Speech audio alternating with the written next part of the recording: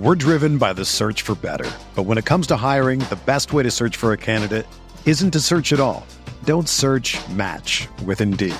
Indeed is your matching and hiring platform with over 350 million global monthly visitors, according to Indeed data, and a matching engine that helps you find quality candidates fast. Ditch the busy work. Use Indeed for scheduling, screening, and messaging so you can connect with candidates faster. Leveraging over 140 million qualifications and preferences every day, Indeed's matching engine is constantly learning from your preferences, so the more you use Indeed, the better it gets. Join more than 3.5 million businesses worldwide that use Indeed to hire great talent fast. And listeners of this show will get a $75 sponsored job credit to get your jobs more visibility at Indeed.com/Blue Wire. Just go to Indeed.com/Blue Wire right now and support our show by saying that you heard about Indeed on this podcast. That's Indeed.com/Blue Wire. Terms and conditions apply. Need to hire? You need Indeed.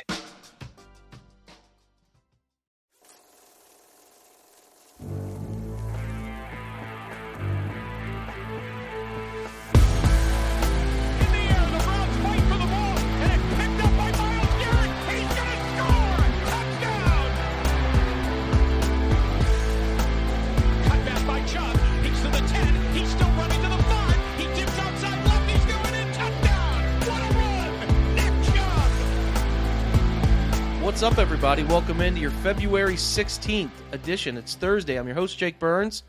We're happy you're here joining us. Got a good podcast here, I think. I hope you enjoy it. We're going to talk about more free agency priming stuff, which is obviously a thing I want to do to get everybody ready for all the names that happen in the middle of March, because I think it's going to be prevalent that if you hear the Browns sign somebody, you at least have a basis of this player being on the market. And then, we'll also be talking about draft stuff in the next 2 weeks, and certainly get on between Dane Brugler and some great guests leading up into the combine, where we do get some important chunks of information that I think will matter. And obviously we're continuing to do the daily mock drafts, put that up today. I'm actually writing one for you guys now that will be up for your Thursday. That is based on Jack Duffin's if the Browns traded Nick Chubb type of situation, where this is what the return would look like. We made some more trades, and you'd be surprised how many picks we could get in one draft and push a couple off into 2024, where they will still be down a first-round pick. So consuming that every day is something you should be doing, because there's a lot of situations out there that you can understand, and a lot of draft names that we're all trying to learn together and figure out who's going to fit in Cleveland when this thing turns around in a couple months. Anyway, today we have a special guest we haven't heard from in a while. He's been a busy man. We got Jordan Zirm back in, Sporting News. Jordan was at the Super Bowl. What's up, buddy? How are you? What's up, dude? Yeah, I've emerged from the darkness to return to, a place feels like home, your podcast. So good to be here, man. Good to chat with you. It feels like it's been 100 years, and it has probably been like 2 months, but it's a long time. So we're here. It's good to touch base. We listen. I want to hear your Super Bowl experience. Like, you guys go out there. What are you doing? You radio rowing it? Like, are you doing like just Sporting News throw some parties? How does that work for you guys? Yeah, unfortunately, no Sporting News party this year. Hopefully next year we have a party and I can invite all of my favorite Cleveland artists. Like, we'll get. I'll tell Kid Cudi we're having one. My good friend Machine Gun Kelly will come. Chip the Ripper, tough times. Him and Megan Fox on the out. Yeah, you hate to see it, but also for me personally, living in Los Angeles, like maybe now's my chance. So I'm not like furious. No, so we basically, it was a myriad of things. It's chaos like during that week. We had a setup on Radio Row, but truly there was like, we didn't have, I'm hoping, we're still a bit of a small outfit at Sporting News. So I'm hoping next year we have a bit more of a setup and some like big interviews kind of set up. We were there to mostly just kind of observe and do a little networking and stuff like that. I did see David Njoku walking around in a like pink fur coat with no shirt on underneath and a giant chain, which is like, I love, like, absolutely, man. That is an incredible fit that anyone else on the planet could probably not pull off. But he was just like casually walking around Radio Row in this outfit. So that was the highlight really of my time on Radio Row. The best thing we got to do was we were on the red carpet ahead of NFL Honors, where they obviously gave out all the MVP and offensive player of the year, all that stuff. And so we got to, like, athletes would come by, and we would get to, like, kind of, they'd stop, and if they felt like talking, they would chat with us. So we got some content out of that for Sporting News Social, which was great. And then one of my colleagues got to go to the actual Super Bowl game. She also works for the NFL too, like doing video content and stuff. So she had a really great spot at the Super Bowl. She got a great video of Jason Kelsey watching Travis accept the trophy sort of after the game, which is a really touching moment. And that did really crazy numbers for us, that video. So, like, yeah, so it was fun. I mean, it's a thing of, like, you're bopping around. There's all these events going on from like events. You're like, yeah, I would love to go to that. Like, Gronk has like a beach bash, which I did not attend because I flew out before that happened. But all the way down to, like, Cardi B performing and her rep or, like, whatever, like, begging people to come to the red carpet because nobody actually knows that it's happening. So it's yeah, man, it's a wild experience. You see some wild people. You see all these media people in Radio Row that you've heard of before, a little bit. It's just it's a lot of people packed into one space. So it was a good time, but it was a whirlwind trip. Was it your first one, or have you been out there multiple for different Super Bowls? I have been to, I think, one other Super Bowl that was in New Orleans. This was this was like my first job out of school. So this was probably like 2013 or 2014. I believe it was if I'm not mistaken, it was the Niners-Ravens Super Bowl, I think. I think that checks out. That was in New Orleans, yeah. It was in New Orleans. Lost power, yep. Joe Flacco. Joe Flacco, Super Bowl winning quarterback. Super Bowl champ. Yeah, so I went to one of those, so I had a little bit of experience, but yeah, I mean, just like navigating it, it's just like I had an Airbnb and you're just like Ubering. I think I took like 30 Ubers. You're just like Ubering back and forth to downtown, to a hotel, to all these different places. So by the end of it, you're just like, people that do it. I ran into a couple people that, some other media people that, like, they do the Pro Bowl and then they go right from the Pro Bowl to Super Bowl stuff. And they just look like their bender was ending, like they are just like, get me home. So it's both fun and very exhausting at the same time, but like very cool to be there. I mean, I hadn't spent a lot of time in Phoenix. So it was cool to, like, be downtown and see the city a little bit. So yeah, man, it was good. Yeah. I had a small taste of that crammed in 30 Uber, like small. I went to the draft out in Vegas last year, and that was just, you couldn't walk anywhere, but it's like, okay, it's just a block away, trying to navigate all these different places that the people are. And I can imagine Arizona's the same way. Super Bowl times on. I saw something like 200 private planes were flying out of Arizona. Yeah. It's like, man, that is, I don't know how long this earth is going to last, but it's not going to make it longer. Also, next year, I mean, if they keep the Pro Bowl in Vegas, it's going to be Pro Bowl, Super Bowl back to back in Las Vegas. And that is just, I mean, people are not going to make it. Like, people are not going to make it. Just be prepared. 2 weeks to lose. We're going to lose some people. You're just going to have to accept that. So looking forward to the cause. Yeah. For the cause. Did you get any special? Yes, exactly. Did you get any special? Anything from the Kelsey brothers? Obviously, with your connection to Heights and all of that. I mean, I don't. It was a pretty tame week. There wasn't really any. It was a tame week. Fantastic quote. Like, there wasn't. He's like Andy Reid talking about macaroni a little bit, but like, I feel like it was. And this isn't always a bad thing. I mean, you want it to be focused on the game, but it was just like one of the more boring media availability things throughout the 2 week stretch there. So I didn't know if you got to yuck it up with the Kelsey guys at all about any of that stuff, or if they're just, I mean, they're the media darlings right now, so they might be too busy. No, I mean, I didn't have a chance to link up with them. One of my coworkers was at the media availabilities during their week. And like, there's just so many people there. And it's also like, I think what's unfortunate, like, obviously the story of them being brothers and their parents being there, like, that's great. But because it's just like this week long of just media, like, that story just gets run into the ground. And so it's just like over and over again, these questions for the Kelsey brothers about what it's like, the questions for Donna, who I think, like, their mother, who probably did a billion interviews during the week that she was in Phoenix. So like, it's hard to, at that point, it's difficult to, one, even get a question in because there's so many media people at these media availabilities. And two, it's just like, man, at this point, like the storylines are so just like pounded over the head. So, no, but I mean, a really cool moment for them. I don't know if you saw that they're on their podcast today. They had a super emotional moment, man. Like, just like how cool it was for their parents to be able to be like the center of attention like that for a week and like be like national stars. It is, when you think about like where we're from in like Cleveland Heights, a small little neighborhood, and for them to be on national television all week, both, Jason, Travis will go to the Hall of Fame. Like they're both have a Super Bowl. Travis has 2 now. I mean, it's pretty unbelievable, man. So that was really cool. If you haven't seen that podcast clip, it's everywhere. But they get super emotional about their mom. So you may tear up a little bit. It was getting a little dusty in this apartment watching it, but it was really cool. I think if you're from Cleveland in general, just really cool to see them be like, front and center on a national stage like that. So. I mean, obviously Travis is going to, I mean, it's a crazy story of like, this guy's going to end up being the best tight end to ever play. Wow. So funny when you hear Travis talk about the story of when Andy Reid called Jason and asked him, hey, is he going to fuck this up? Yeah. Draft him. So funny.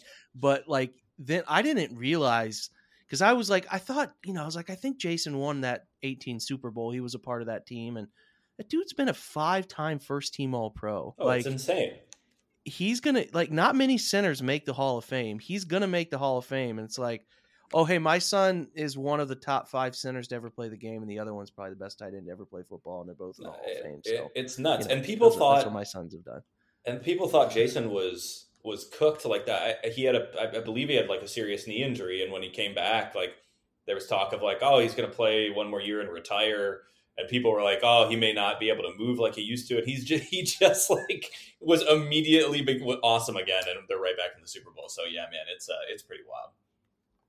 It's really wild. We're going to take our first break, come back, and we're going to talk a little bit about I try to find a popular topic that comes up. We know this is there are 2 stretches of time, Jordan, that they're like, there's no content.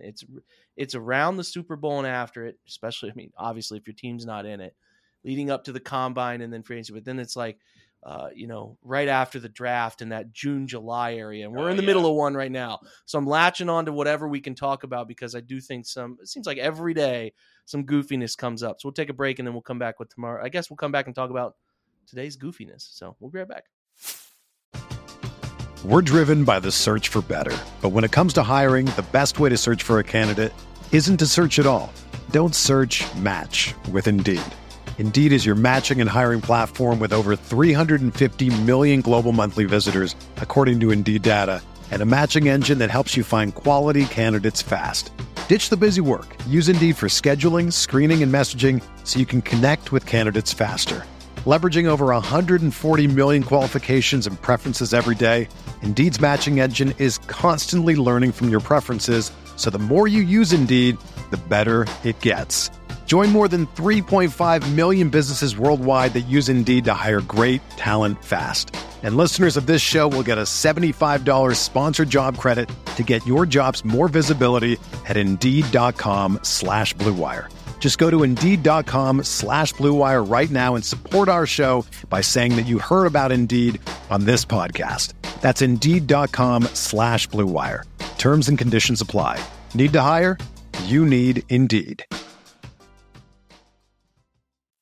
Another day is here, and you're ready for it. What to wear? Check. Breakfast, lunch, and dinner? Check. Planning for what's next and how to save for it? That's where Bank of America can help. For your financial to-dos, Bank of America has experts ready to help get you closer to your goals. Get started at one of our local financial centers or 24/7 in our mobile banking app. Find a location near you at bankofamerica.com/talktous. What would you like the power to do? Mobile banking requires downloading the app and is only available for select devices. Message and data rates may apply. Bank of America NA, member FDIC.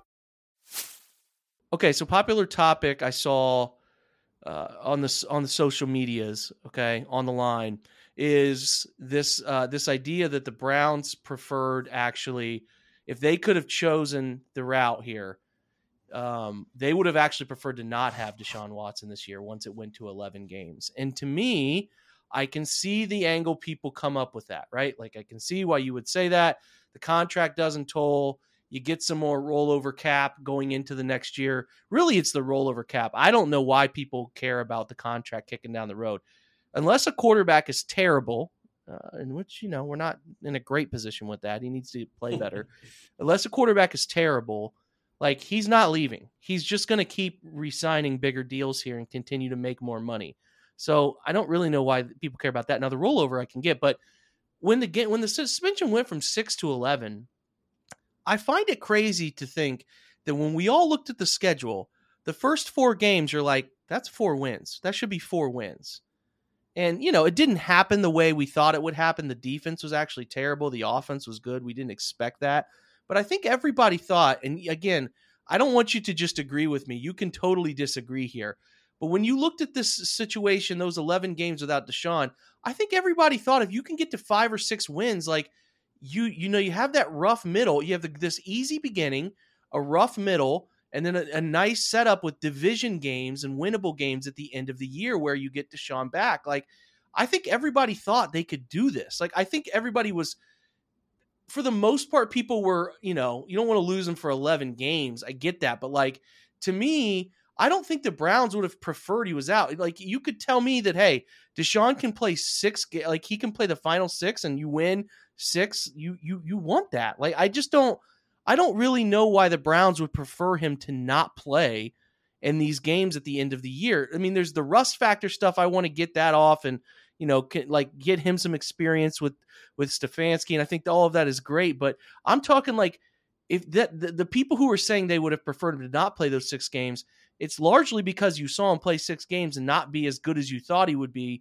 And it would have just have been nice to just wipe those out. That's very much hindsight stuff to me. Before the year, even though it went to 11, I think a lot of us saw a path where they could get to 5 or 6 wins. So, I mean, if they had the first 4 had gone right, which if you look at the Atlanta game and the Jets game, they very damn well should have been 4 wins. You're talking about a way to 6 or 7 and then getting Deshaun back. And I think if you would have said, hey, here's the scenario for you, Andrew Berry, and people that make decisions in Cleveland, you can be at 5 or 6 wins and get Deshaun back for the final 6, or you could just not get him all at all for the year. What do you take? I have a hard time thinking they would have said we prefer to just not have him at all this year. I really think that's goofy. I don't think that they would have thought that way at all, but that's just me. Do you see it differently? I don't really see it differently. I think you and I touched on this during the year before Deshaun came back when the Browns, when they were like had a winning record and they were still playing pretty well. Like, I think the only scenario where maybe they would have thought that would have been like if the Browns lost like one game, they were like, 10-1 or something, or 9-1 or whatever it would be when Deshaun came back. And like the offense was clicking at a level, they, like you mentioned, like their offense was pretty good for most of the season with Jacoby. Had it been at that level where it was like, okay, we could actually make the playoffs, like we're no doubt making the playoffs. The offense is, has found this rhythm that we don't want to disrupt. That would be the only scenario. But again, that's based on, trying to flesh something out that you had no idea if it was going to be a reality. In fact, I think going into that season, like you said, they probably were like, okay, yeah, let's get to like 6-7 wins. As a best case scenario, and then Deshaun comes back as the superior quarterback, and we go from there. I think I agree with you that like you can't use hindsight here and say, oh, well, we should have known Deshaun was going to be that rust. I don't think anybody could have predicted the type of rust that he had to shake off, and the level of what it's like to have to get back and play a football game, live action football game for the first time in almost 2 years. So. No, I'm with you. I mean, I think like they always wanted to see, I think, just what Deshaun was and how they could begin to build the offense around him. I do think that like, I would have no doubt that like Stefanski, Berry, everybody was like, for the most part, the organization seemed aligned on like, okay, we're going to miss the playoffs, but we need to have Deshaun finish these games because one, we've got some film. We can see what we want to do with him. We can start to see what he's good at, what he's comfortable at, what he's not, and how we build that offense around him. And I think that's really important. I think it becomes even more important than when you did see how bad he was and how long it was going to take. Because now if you don't play him in any of those games and you're bringing him in and it's still just training camp and it's still preseason stuff and he comes out, I mean, are you punting on half a season again because he's that rusty and you have to take the first 6-7 games of next year and you dig yourself a hole?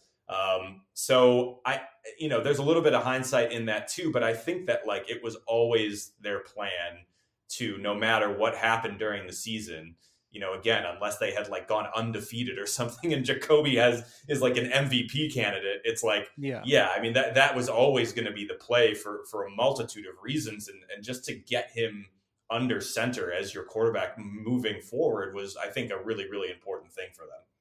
Like, you want him to take another 150 days away from NFL football, and not even that. It's like, I just don't buy into the fact that they would prefer him to be away when the season started. I mean, again, you can go into it again, like you can have any reaction after the season when it's already done. Like, you can look back and pinpoint, hey, they should have signed this guy or that. That's easy right now. Like, that's what they want at this juncture, probably looking back. But I also just think that like another 150 days away would have not been good for him. He needed to see live NFL bullets again. He had to, and he didn't play well to his standard. No, but I mean, but Jake, like that game, to play.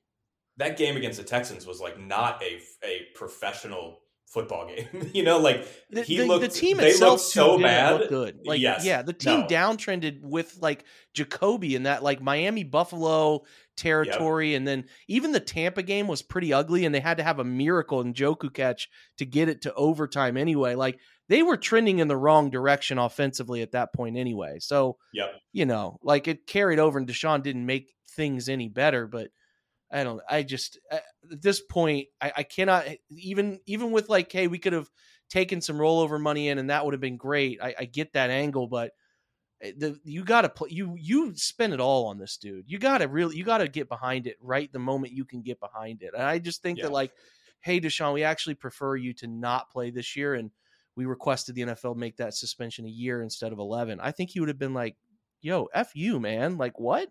So I can't align with that.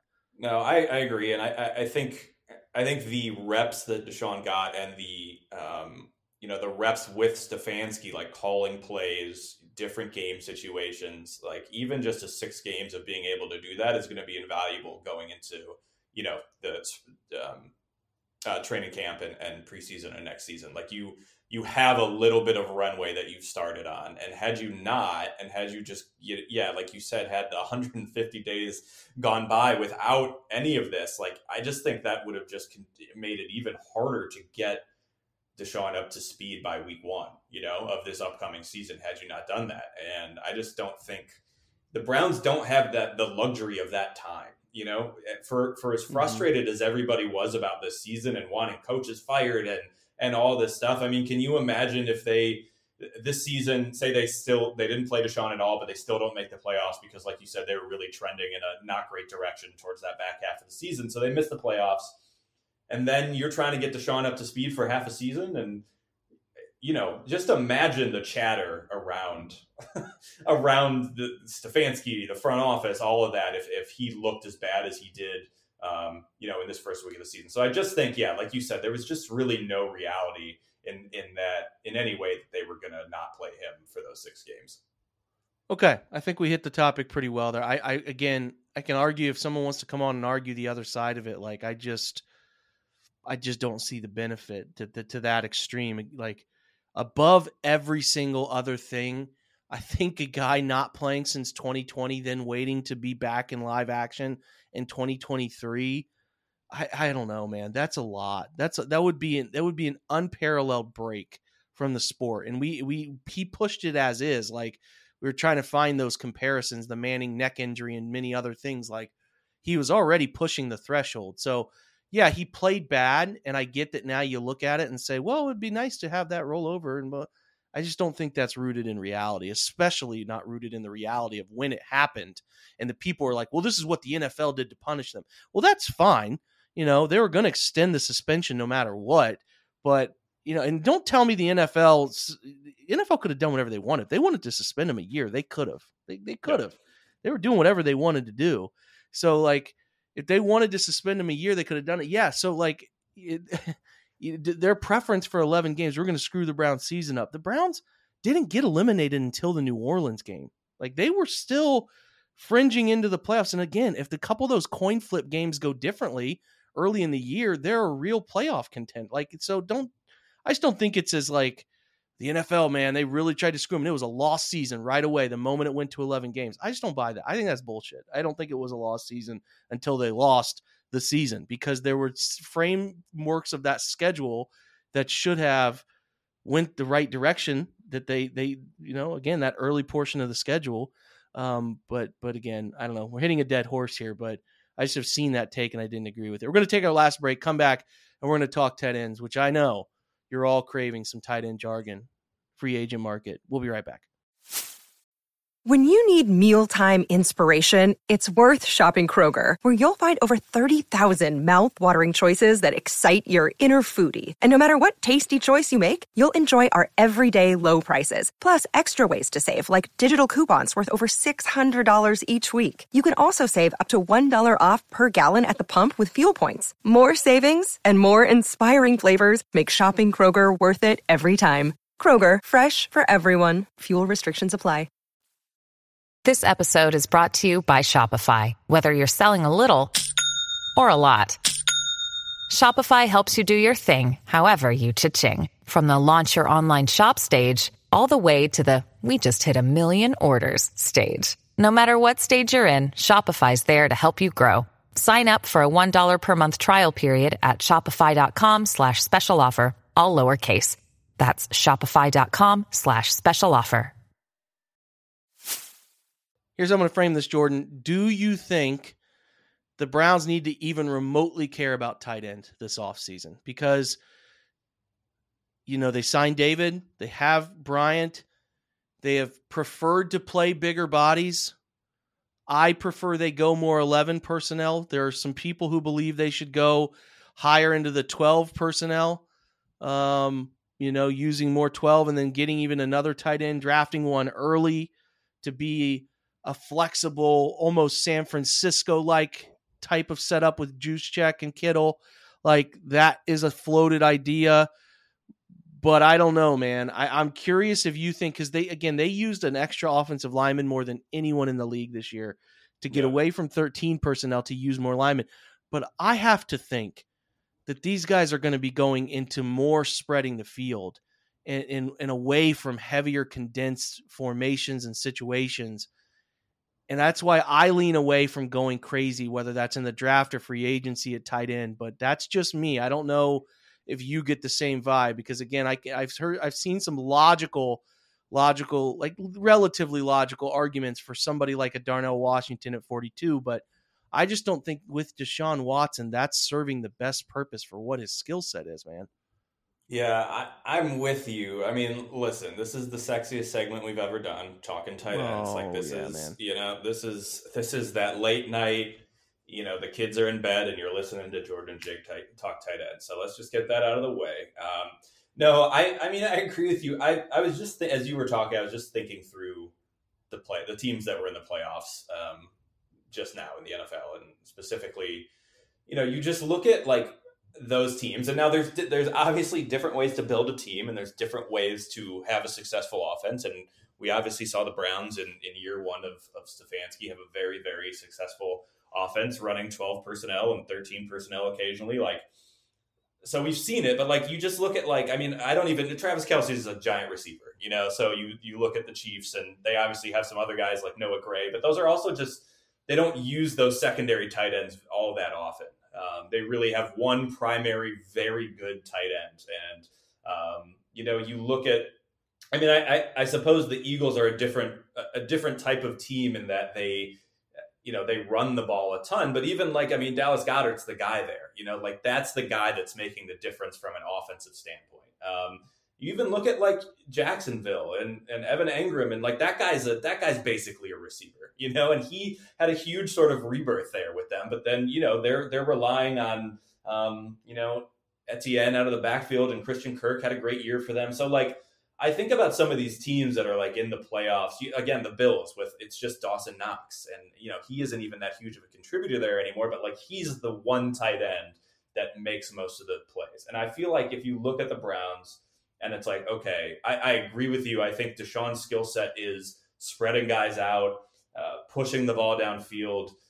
I think to an extent the book was out a little bit on the Browns and sort of some of the stuff they were running out of those 12 personnel, 13 personnel stuff. And I think there need to be, like you and I talked about this on a previous pod, and you've covered this, just about how the Browns can sort of change their offense to better fit Deshaun's skill set. And then I think you look at like what David Njoku did this past season, and this is also something we've touched on in past pods, and his growth, and he's kind of become a guy that you feel like you can really rely on. And like you talk about that catch in that Buccaneers game, absolutely an insane catch on 4th down to send it to overtime. Like, he makes plays and has gotten to a point where you feel like he's consistently talented enough that, like, sure, if you want to have a blocking tight end, or if you want to bring in, Harrison Bryant to run routes on certain packages, that's all well and good. I just don't think outside of that, it really needs to be that big of a focus, because you're hopefully upgrading the receiver position, and then you hopefully have David Njoku be a really big part of this offense moving forward. And I just don't really think they need to spend real capital, whether it's free agency or in the draft otherwise, to kind of upgrade that position. So I just find it interesting if you look at the teams who are having success right now, outside of maybe the Eagles, who run a very specific type of offense because of the quarterback that they have. It really is kind of the one uber talented tight end who is also just kind of a receiver. And I think the Browns have a guy that can be that. And Njoku is athletically can be kind of just a receiver. So I kind of align with like the tight ends don't quite matter to this offense maybe as much as they needed to in the past. Yeah, it's well said. And you have Bryant, who's again on a rookie contract that obviously still matters. The guys they had floated on the roster, Jesse James was around for a minute, got hurt, and went on IR. Pharaoh Brown was sort of the third tight end when they did get a third tight end around the situation. They had a practice squad, Zaire Mitchell-Payton. He was around there, but like they didn't really have a third tight end, which to me, I don't really want them to anymore. I don't want it. I mean, here's who's on the market. And it's bleak, man. Like Austin Hooper is on the market again. Yeah, man. If you want to return down Austin Hooper alley, these are guys that we at the OBR deemed unrealistic. Hooper, Dalton Schultz, who I think Dalton Schultz put on display in that playoff game, who Dalton Schultz is. A lot of teams could benefit from Dalton Schultz. I just don't have an interest in him here.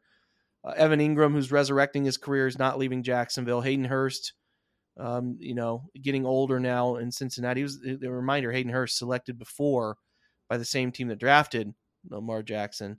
The 24-year-old tight end was selected by the Ravens in the first round. Foster Moreau with the Raiders. Gesicki is sort of interesting because he's more receiver than anything else. Yeah. And I could get interested in that in the right cheap price. $11 million is the projection from Pro Football Focus, so I'm out at that number. Robert Tonyan with the Packers. Who knows what who knows what's going to happen with the 4-day darkness spell casting of Aaron Rodgers. We'll see. Yeah, in a cave somewhere with no electricity. Yeah. Yeah. Irv Smith is probably phased himself out of Minnesota because they went out and traded for Hawkinson. So that's actually an interesting one that could be a buy cheap if you prefer a better player than Bryant. But as far as real options, and Jack Duffin did a great job writing this up, and I think he put in there every player related to any Texans time at all. But Jordan Akins is one. Michael Pruitt is another one that has been connected to the Texans before. Josh Oliver, formerly with the Ravens, expiring rookie contract. O.J. Howard trying to resurrect his career, was again just with the Texans. Kyle Rudolph, obviously connected to Stefanski from his days back with Minnesota, formerly just finished up with the Buccaneers this past year. Other third tight end options that are kind of out there. Again, Pharaoh Brown, you could re-sign him. Eric Sauber with the Broncos. Tyler Kroft with the 49ers, who infamously gave up the Hassan Reddick sack that tore the UCL of Brock Purdy. Trevon Wesco with the Bears, Anthony Ferkser with the Falcons, Max Williams with the Cardinals, Steven Anderson, Richard Rodgers with the Chargers, Drew Sample was a depth Bengals tight end, Adam Shaheen, Sunbury's finest with the Dolphins. Interesting character, Adam Shaheen. Here's who we said to avoid. Jeff Swaim, Zach Gentry, Mercedes Lewis. Shout out Mercedes Lewis in like year 25. I can't believe he's still playing. That's insane. It's amazing. Chris Manhertz, the Jags, Eric Tomlinson with the Broncos, Nick Van Etten, former Buckeye, just a body, Jesse James type. Ryan Griffin with the Bears, Dan Arnold with the Jags, Ross Dwelly, the 49ers, Tom Sweeney, Blake Bell, Jesse James obviously is on that list too. Boy, this is not a great group. We talk about how bad the wide receiver group is. This is bad. I mean, if they wanted a blocking type, there are plenty of blocking types. You know, Dwelly's a blocking type. They want a third guy who they can just have around. Me personally, I've had a lot of fun with some late tight ends in the draft structure here, where like 190 and 231 have been like, could you go get? You know, last year it was like I loved Chigo Okonkwo, the kid from Maryland, who was stellar with the Titans, mid-round pick. You know, the Hayward brother, Connor Hayward, Michigan State kid, comes out late, and I thought he was so good for Pittsburgh at the end of the year. I would prefer to get somebody in the draft because I don't want to give up any money to tight ends, you know, for a year or whatever, like use that rollover stuff, whatever.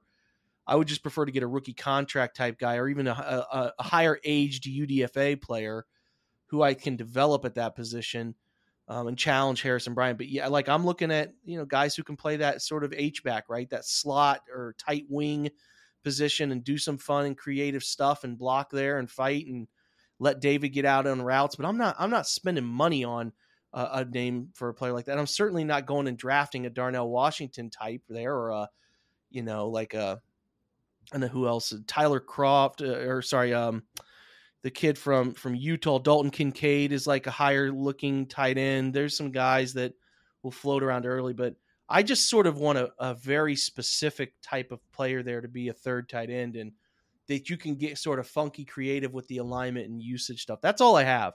I don't really have a desire to have them sign someone at this position, but I'm open to it if you think they should. I mean, no, I'm sort of with you again. Like, I guess if there is a strong desire for what Stefanski still wants to do and have the option to do with a blocking tight end or a sort of unbalanced line with certain stuff, like that's all well and good. I just don't think, to your point, like yet to like spend actual money, it doesn't seem like the most prudent thing. I just don't think that the usage is going to be worth it. So no, I'm sort of right there with you. Also, I meant to add that Dan Arnold makes me think the only reason I really know Dan Arnold is because when he was with the Jets and Sam Darnold was their quarterback, everybody just wanted Sam Darnold to Dan Arnold. So I just wanted to point that out. I forgot about Sam Darnold to Dan Arnold. It didn't last long. The pairing didn't last long, but there was a lot of fun in training camp. With can't wait for Sam Darnold to Dan Arnold. And that's all I have. That's a great contribution. There's not really much to talk about here. We gave you names. No. They could sign a name. They will not sign somebody at this position that matters. I'll tell you that much. And they shouldn't. You know, at the worst, you draft a guy in the mid to late. Like my earliest tight end preference is like if they love a guy at 142. They go 142, 144, 190. Like that's it. Like that's the spot for me, if at all. So I hope they don't invest in this, and if they don't invest in it and they go late in the draft, that's an indication to me that this offense will be moving in a place structurally, schematically that I think is best for Deshaun Watson. So hopefully we get that. Jordan, listen, man, it's been fun. It's been good to reconnect. We missed you on the show. We will try to get with you in March as we have here in February. You're a busy guy, a lot going on. We appreciate your time, man. Jake, thanks for having me. It always feels nice to come home to a place that you're familiar with that feels right. So thanks for having me on. We'll look forward to coming on in March.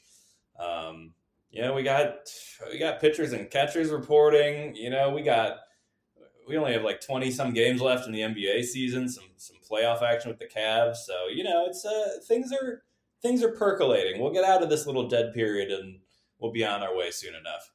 Cavs frustrating tonight. Should have played better early. Yeah, I don't know if they went out last night at Philly. I've never been to Philly. I don't know any of their establishments. I only know Patty's Pub. I just don't know what they were doing. But they came out in that The drinks game were good. looking. The drinks were being poured heavily because that first half was. It was not. Wouldn't win a beauty pageant, Jake. I'll tell you that. So it was.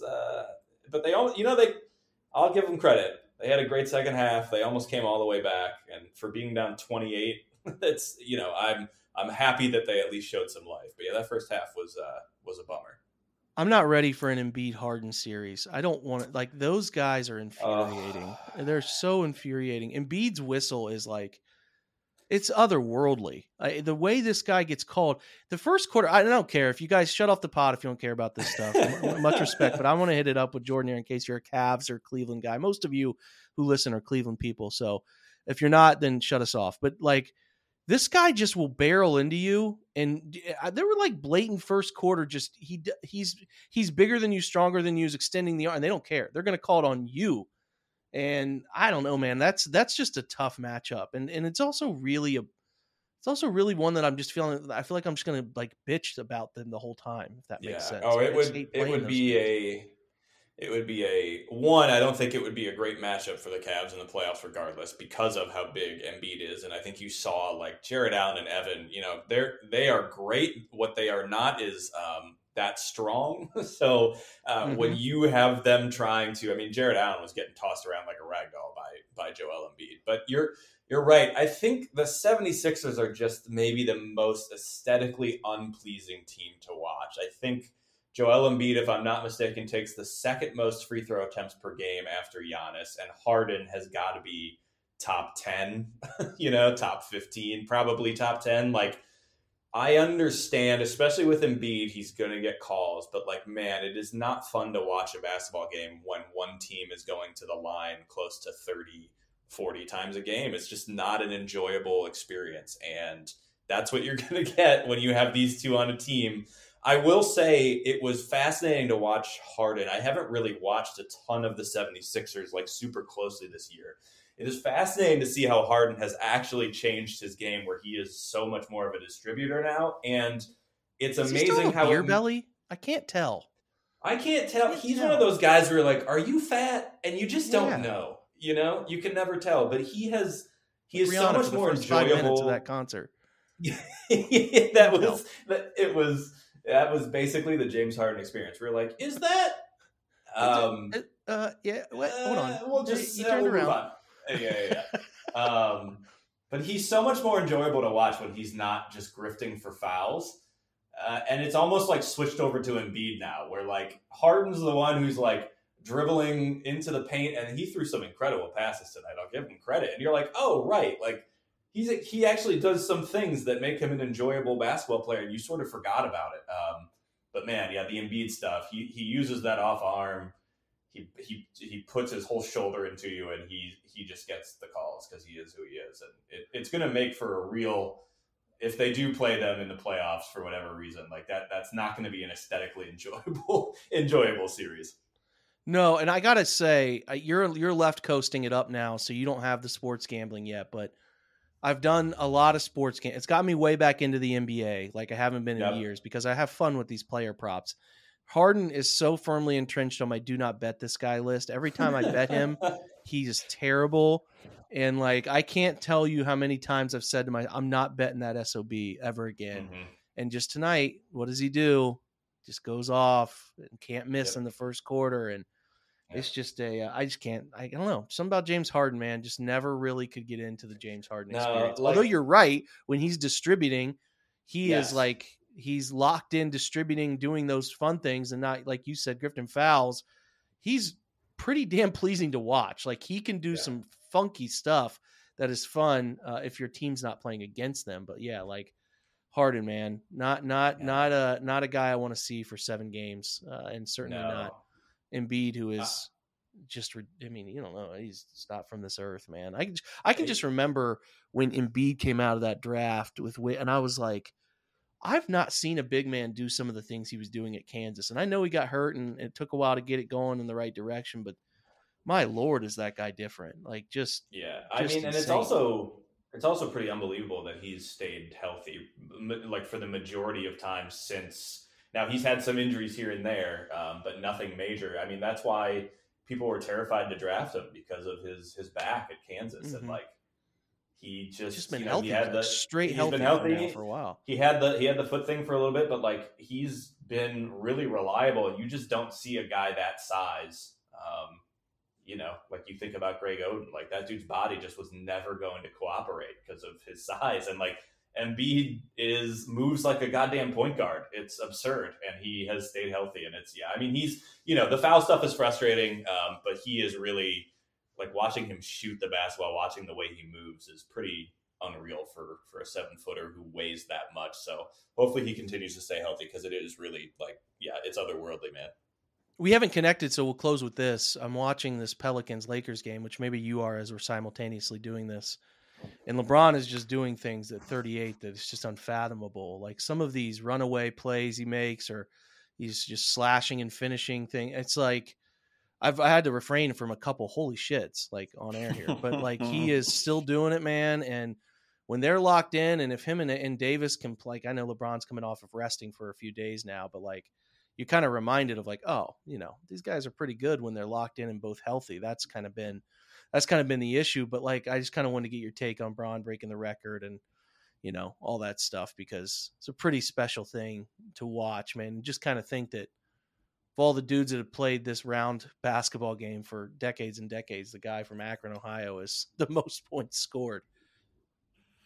Yeah, it's I mean, I think I tweeted it, but like most of my basketball life like has involved, like all of it involves LeBron. I mean, I went to games with my dad like pre-LeBron and all that, but you know, I was a freshman in high school when he got drafted. I really wasn't paying attention to basketball like that, you know, like in middle school and elementary school. So, you know, when he got drafted, that was really when I was like really getting into the Cavs. And I mean, most of my life has had LeBron in it. So it was kind of emotional, man, seeing him, you know, break the scoring record, just because like he has been, if you are from Cleveland or Ohio in general, and you've been a Cavs fan since 2007 when they took him, 2003.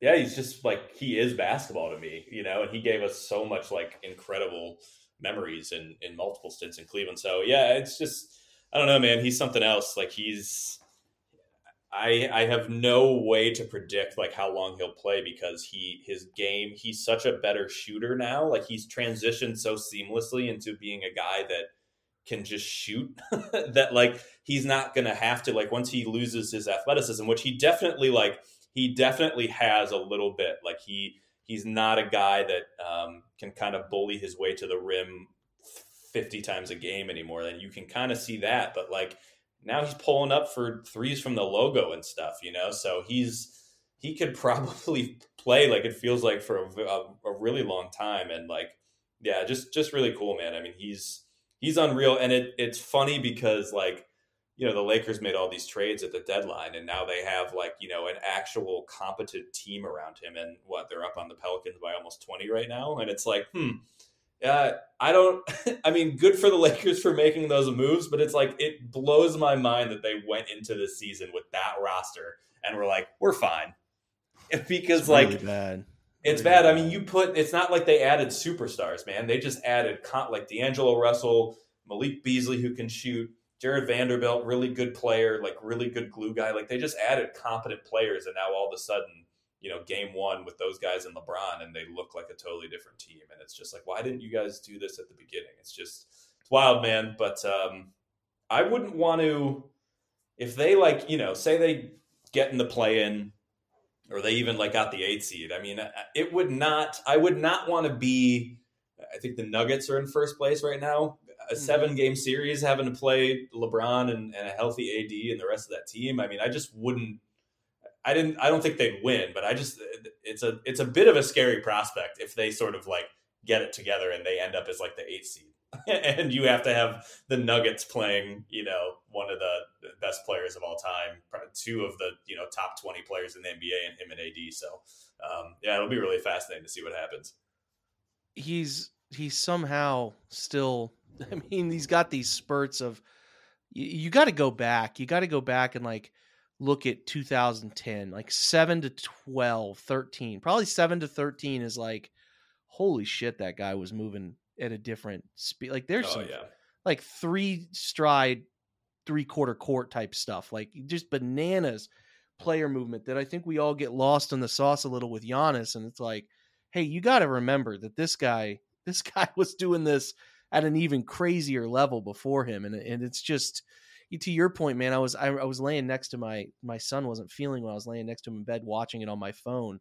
And like, I got emotional too. And it's like, you can't help but think of your journey watching him, right? Like you started, you mentioned your freshman year. I remember in 8th grade, I mean, I cared about things like growing up, I cared about elements of the NBA and Michael. And, you obviously, like my memories of going to my first games are like high school game, watching our high school team play or whatever. That was like, I went to the Schottenstein Center here in Columbus and watched them play Brookhaven. I don't even know why my friends' parents went, but I went with them. And like this Brookhaven team had a kid named Drew Lavender who went to Oklahoma, then back to Xavier and gave Ohio State fits in the tournament in like 07 area. But like, he was just a spectacle. And it's like my first memory is like, I'm in 8th grade and this guy's like, in 8th grade, I very specifically remember going to a playoff game and watching Justin Zwick for a comparison of like guys that were in high school at that time. Like it's pretty unfathomable. And you do think like, man, where was my life when this started? And I couldn't help but think to myself in a really selfish way, like, just imagine if he never left Cleveland. He just had stayed the entire time and broke this record in Cleveland. And like, we all, I think most sane people, we are largely, I would hope people are as appreciative as they should be for everything you did for the organization and all of that. But, you just wish, the thing I wished above it is like, man, it would have been great if this was just in Cleveland because we care about him more, man. Like the Lakers stuff is cool for him. And like, he's out in LA and he's doing his thing and he's a billionaire now. And they don't care for him the way we do. Like it just would have been different, but it was still a great moment nonetheless. No, it would have been. And, it's out here. It's still so like, Kobe is that franchise to a day, so it's like, it was always an odd choice for me for him to go there just because the shadows of the people that have played for that franchise are so large, but, he's made his mark there and, he obviously got a championship there. But yeah, it would have been really like imagining him in a Cavs uniform at home, breaking that record would have been on another level. I hope that, whatever happens, whether it's as a player or whether it's, he retires and signs a one-day contract with the Cavs, retires a Cav, and, he gets involved with the organization or whatever, like when he's done playing. I hope that he's involved in Cleveland and the Cavs, whether it's the back end of final years of his career or, as someone who's just involved with the team when he's done playing. So, which I think he will. Like, I think that will be a reality, and I look forward to whatever that is, whatever shape that takes. Me too, man. Very well said. If you're craving Guardians content, you're one of those folks who come to this film breakdown pod to hear us talk baseball. We will get that to you. We'll get that to you hopefully, maybe when we reconnect in March, right? So hopefully we can do that. I'm pretty excited for him, man. I'm pretty ready for baseball season. So hopefully hopefully everything goes well. Anyway, Jordan, fun, man. A good pod. Appreciate your time, buddy. Seriously. Yeah, man. Anytime. All right. For Jordan, for me, thanks guys for stopping by. Appreciate it. Check out everything at the OBR. Check out Jordan's stuff at Sporting News, including all of their social content. Does a great job with it. One of the best doing it.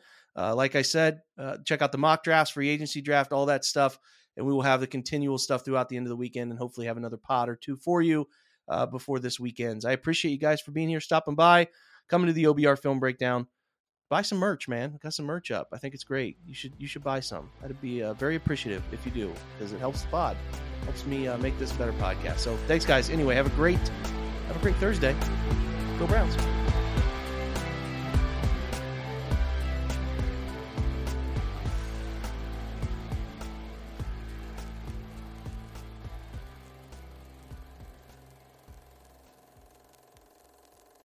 Everyone is talking about magnesium. It's all you hear about. But why? What do we know about magnesium? Well, magnesium is the number one mineral that 75% of Americans are deficient in. If you are a woman over 35, magnesium will help you rediscover balance, energy, and vitality. Magnesium supports more than 300 enzymatic reactions in your body, including those involved in hormonal balance. From functional medicine doctors to mental well-being and female hormone experts, we all know that magnesium is the one mineral to improve all aspects of well-being and health. But which one?